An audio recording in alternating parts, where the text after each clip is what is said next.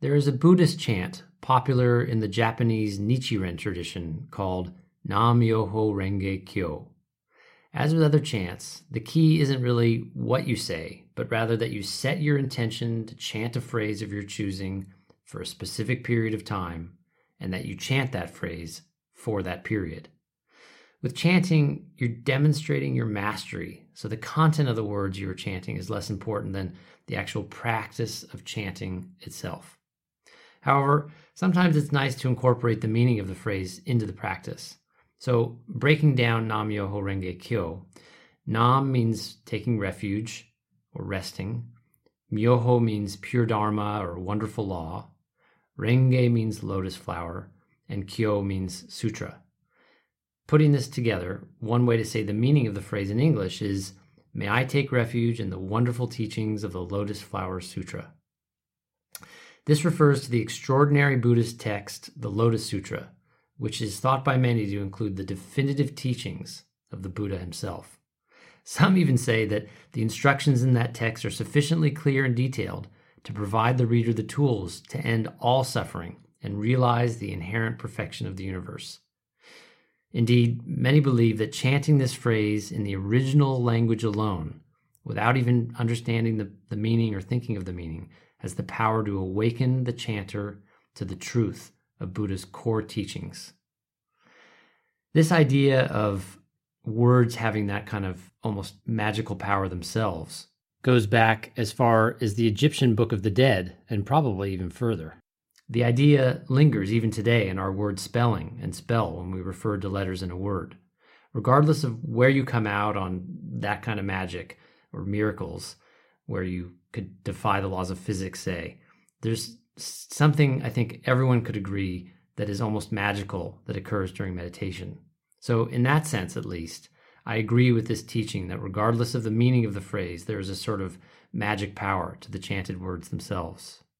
Part of the beauty and perhaps power of this particular phrase comes from the fact that the language of Nam-myoho Renge Kyo blends Indian, Chinese, and Japanese words, so that we have together in this one phrase the geography of the three great lands of Buddhism in the arc of its historical dispersion. Personally, I sometimes do like to incorporate the meaning of this phrase. If you're not a Buddhist, another way to translate the phrase that might be easier to digest, but that is still true to the meaning Buddha intended, is, may I take refuge in the wonderful truth of an ending to suffering and an awakening to joy and love.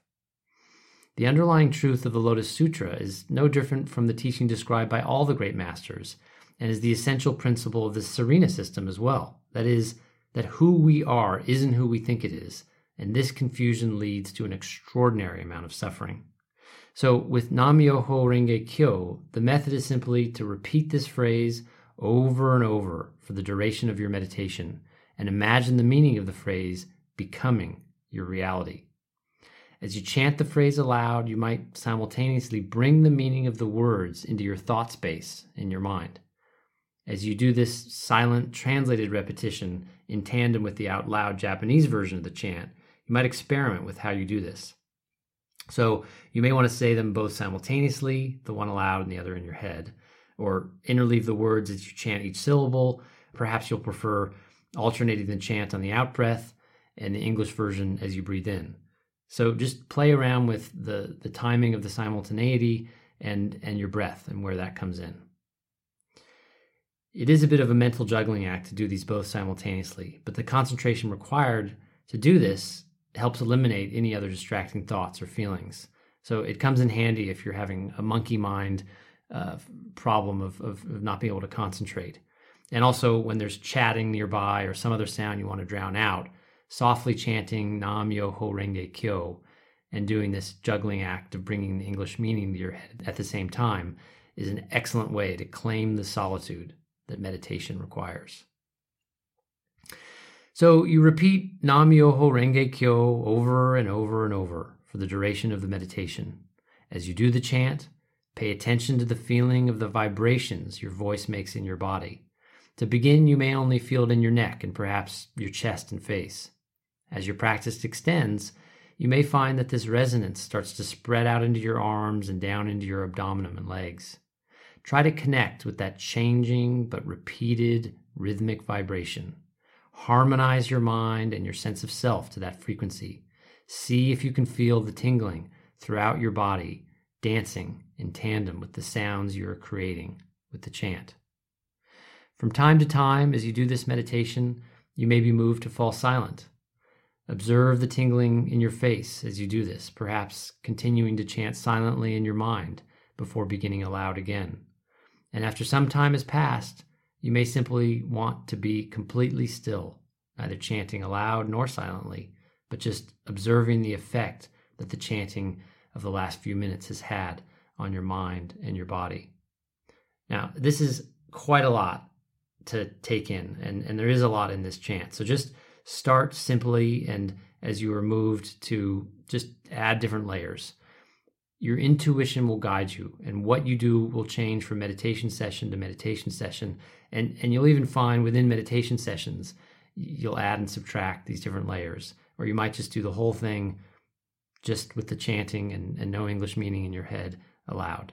There's no need to be in any hurry to do all of these things at once, or even to try all of them ever. If you're quiet enough and you take the time to listen, you will be guided to what is right for you at the time it is right. I'll leave you to practice this for the next few minutes, and a bell will signal the end of the practice. I've also included a separate recording of the chant itself, in case you want to have something to chant and synchronize alongside. Or you can just use a timer to set the amount of time you want to do the chanting and chant until that happens.